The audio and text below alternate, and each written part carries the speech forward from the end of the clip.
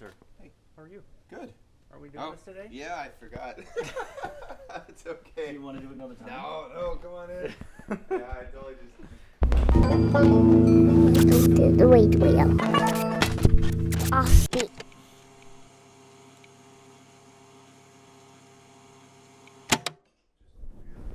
I would say though that right now this is the most niche period of time. You have to define something because if you don't, no one pays attention. And I ran into this just playing with Jim White. He's actually flying out for the release. But when I'd play with him in England and stuff, my stuff was sort of country because I'd do these folk songs and I would do some like bluesy stuff. But then I'd do something way off on some tangent and play a klezmer clarinet thing. And then I'd do kind of more of these like indie kind of droney songs or whatever. And so his audience didn't know what to do because they were coming to hear this like alt country guy who'd tell really long stories. So I've had the hardest time too because I can't fit into that scene. And in town I don't fit in with the rootsy guys. I can't be playing with the Jack Klatts, even though I do stuff that references that or the Charlie Parrs. But I'm not into the indie rockers, I'm not, it's this weird thing.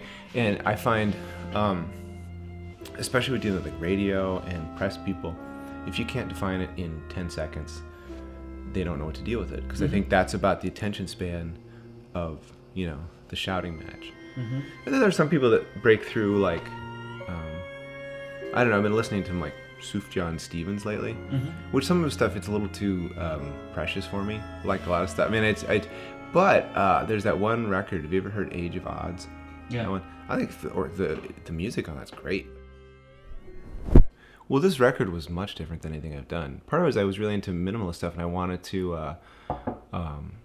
Well, first of all, like I was writing for this BBC documentary, and it was about this Russian clown. So it was very comical, and that's why I wrote that first one, The Seven Secrets of Snow.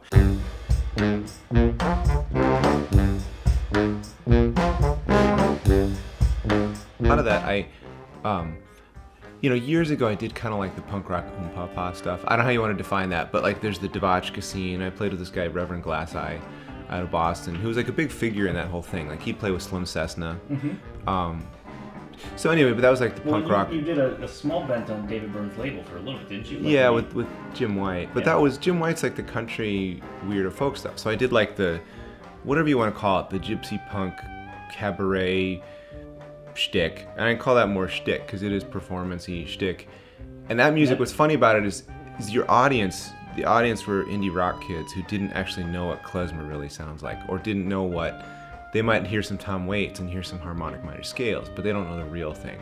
It's the same thing with like, when the Brass Messengers plays Balkan music, our audience are not people who really know what Fanfare Ciu Carlia sounds like, But so I came from that. I've been trying to distance myself from that scene for like 10 years and just do more like songwriting. I've got a new Painted Saints record that's pretty much done. We just haven't released it because I got this grant and just life's been busy. But they're more songwriterly kind of things, and like I feel like the lyrics are a little more intentional. But anyway, so for the BBC guys, it felt like it needed some of that kind of oom-pa-pa stuff, So I wrote stuff where I'd guitar and whistle. So I'd have like a simple chord progression and like a very strong melody. And then I got this grant, so it was for $10,000. So I thought, well, $10,000, I can do all sorts of shit, So I put together, I basically got 7 musicians for 7 of the songs, and then 1 with the Brass Messengers. So it was a whole ton of musicians to write it out. And so the Brass Messengers one, definitely, that tune, Seven Secrets, has got some spaghetti western elements, and also like, really heavy-handed waltz, even though it's in 5/4 for the most part. But it's got that kind of like overwhelming, Devotchka-esque brass band feel. The other stuff I wanted to do minimalism. I was listening to like Steve Reichlad, I was listening to Philip Glass to a certain degree, and I wanted to have all these layers. So there's one called Large Hearted on there, which it's very mathy. It's a very minimalist composer kind of thing. So it has, it's in 5/4. It does this kind of repeated thing, and there's about 6 or 7 different melodies, and they pop in. So the first half has that happen, then there's a waltz in the middle of it, which is a little more obvious. Then it goes back to the 5/4 thing, where it's super mathy because it has all these superimposed melodies, and they'll repeat where they're staggered, and then each, it'll be like a bar of 5/4. So there's a 4-bar phrase where it goes 5/4, 5/4, 5/4, 5/4. They repeat, then it goes 5/4, 6, 5/5. Then it goes 5, 6, 5/6, then it goes 5/7, 5/6. So it's basically disintegrating these melodies, and they stretch out. And when we recorded it, it didn't sound that obvious. And when I gave it to the musicians, you know, everyone's first impression was, holy shit, we can't play this, you know. And a lot of those musicians too were used to more lead sheet stuff, because when we do Dreamland Faces, we do write it out. They're very composed melodies, but usually because there'll be different instrumentations depending on what we're doing. And it's a lot of film scores where we might in the middle of something stop and move on to a new idea, because it's basically corresponding to a film. And a lot of stuff is slapstick, so it's improvised, so it's just a lead sheet. And this is the first time where I'd have like a 300 measure piece where everything is completely scored out.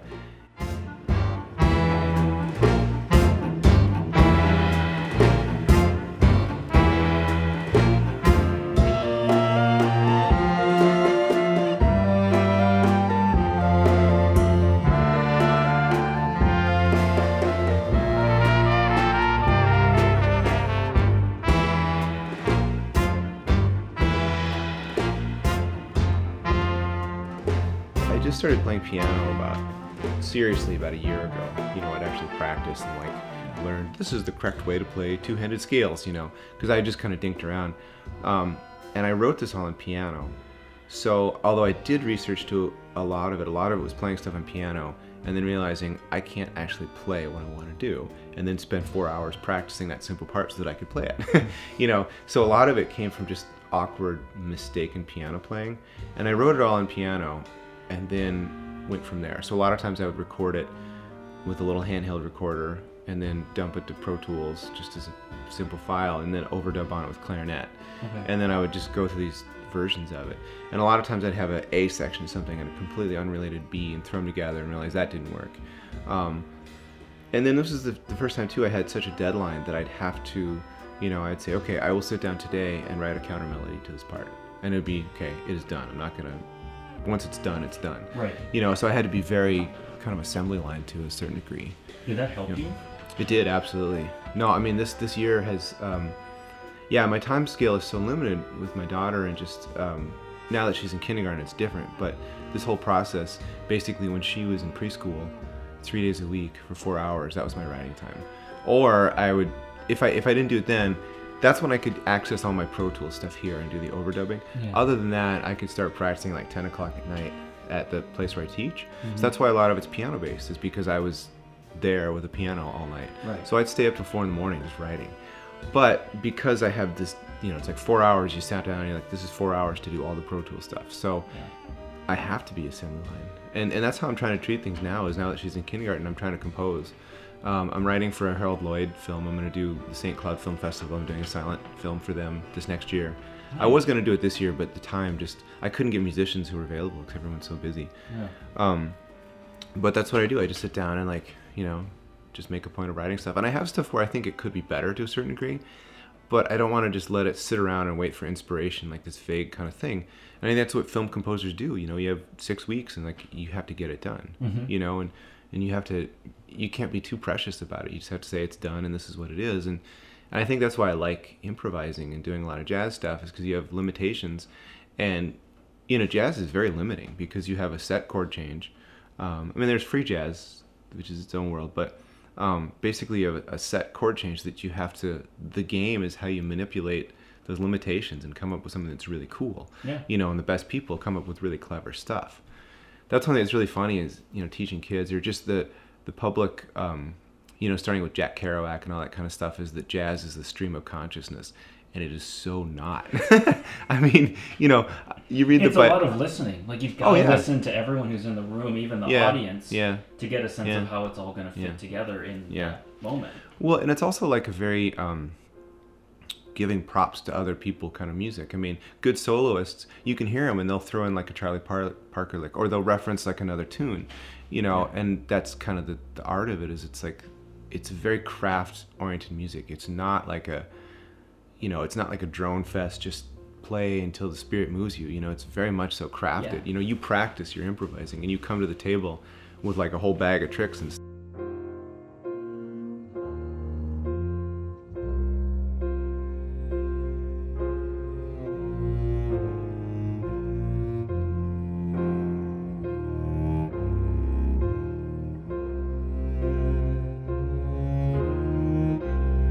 that idea of replicating without duplicating is really important in jazz to a certain degree, and especially in film music, because with film music, you're not writing like your own vision or whatever. You have to take a scene and create an emotional content to that. And so basically, people have an emotional reaction to things they've already heard. You know, when you hear the Star Wars theme, when you hear like those John Williams like things, that's why a lot of composers do that, because they have that in the back of their head. There's that emotional cue that they've already made. Yeah. You know, that's why cliches, it's a dirty word, but it's actually kind of a technical term to a certain degree, is because when you create an emotion, people want that cliche. It's because they've got that, you know, there's like the sultry sax, or like, you know, an accordion has a Jan Tiersen-y feel to it. Yeah. So as a film composer, you have to do that.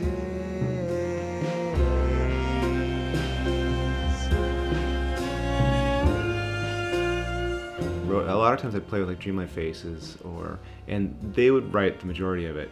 And it's only been the last few years that I would write a lot of my stuff for that. But because I was doing more songs rather than instrumental stuff, it never fit, because my songs, you could take some of the melodies, and there are a few instrumental bits, but they were too heavy-handed, or they just fit into the songwriting thing. They weren't, meant for that. But the stuff that works best for the silent films are the really simple, and that's why jazz tunes work good too. It's a 32-bar recurring form. You can throw it in there. The problem I did with this grant is my tendency is I always want to be a smartass. I can't just do a simple thing. You know, and even on like that song Husitania, the beginning's in 5/4, and it's a pretty straightforward melody. I'm like, okay, that's cool. I've got a nice melody and chord change, and this sounds great with the instrumentation. So of course I have to do a smartass counter melody.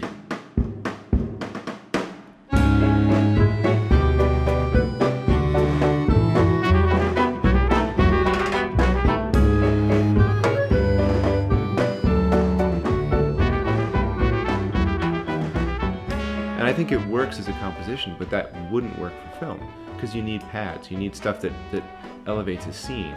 So I'm really proud of this record, but it's kind of like, it's not quite film music in the sense that it's too complicated and changes too much.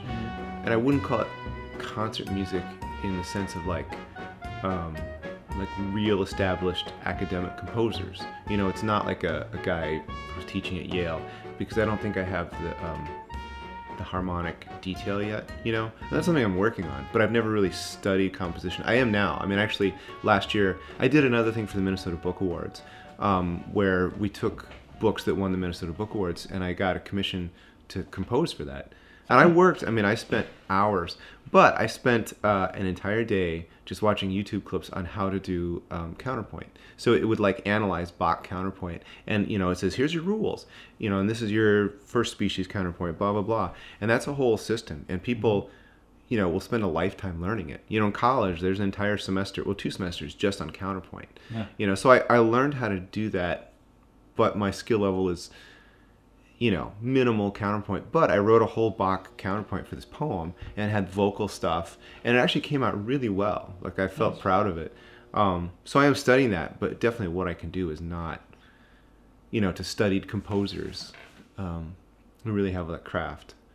So yeah, it's another niche thing. It's like, well, I'm not really doing the film composing hook, and I think a lot of film composing too is more the technology. Like, you have to know how to like do the time code and SMPTE, if people do that as much anymore, or just lining things up.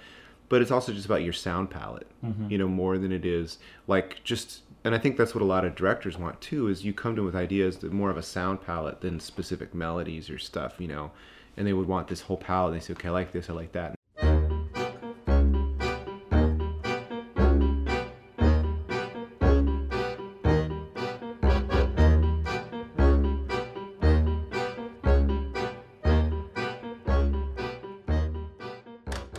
I like the idea of having deadlines, actually, and I like just having things done. You know, you sit down and you have a project and it's done, you can go back and look on it. But no, I just think I like the collaboration, you know, of working with like a director, and like they have your vision and you're trying to help someone support someone's, you know, idea. Yeah, so I mean, the film scoring thing, I don't know, this project I was hoping part of this would be a demo so that I could get in film and stuff, but it ended up being completely its own thing. So each tune is its own little world that, you know, is kind of a standalone composition to a certain degree. Are you actually going to release the album? Yeah, no, the whole deal. It's December 5th. That's the CD. We're at the Cedar. Okay. So it's the Cedar Cultural Center. So we're playing the entire record. Start to finish, and projecting the films. So for each piece, there's the piece that I did, there's a film that goes with it and an illustration.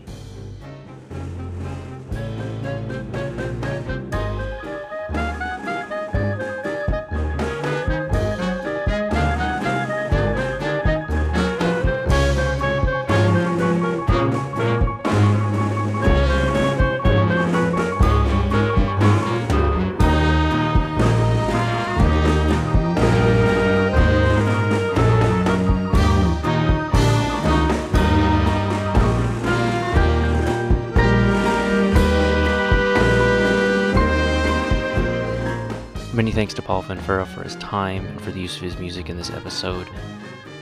Be sure to check out paintedsaints.net for more information, and go to the Cedar for the release show on Saturday, December 5th.